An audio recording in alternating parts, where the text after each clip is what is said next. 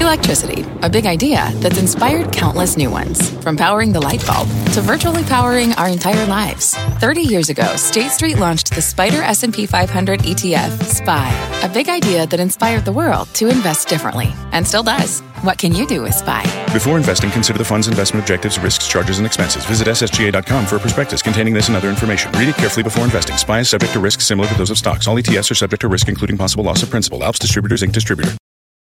Direct bank payments, and then, of course, AI. Everybody's talking about it. Buy now, pay later, though. We'll start with that. It has seen the biggest transformation by far of the group I mentioned there. According to Adobe, it saw more than 40% pop over Thanksgiving weekend. Overall, it was up about 15% this year. These installment payments, they used to be for big ticket items like a Peloton or a couch, for example.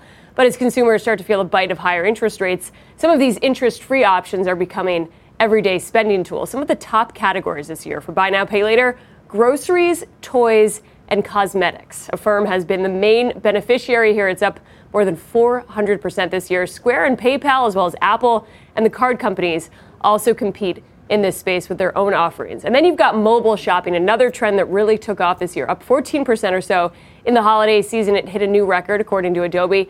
Smartphone shopping made up more than half of all holiday sales for the first time during this holiday shopping season. Shopify and Amazon, they could be key winners for this trend. And then you've got direct bank payments. That really gained momentum, linking directly to your checking account. It's been a win for merchants. You're increasingly seeing utility providers, especially, offering discounts for consumers that opt in. It's a way to also limit credit card interchange fees. And then AI, Dom, the CEO of Plaid, I spoke to Zach Perret. He told me it's on the rise, but it is a trend that comes with both pros and cons. On the positive side, a lot of consumers are excited about having everything from chatbots that help them save to better tools to help them analyze their spend and decide where to put their money. On the negative side, it is a big accelerant of fraud.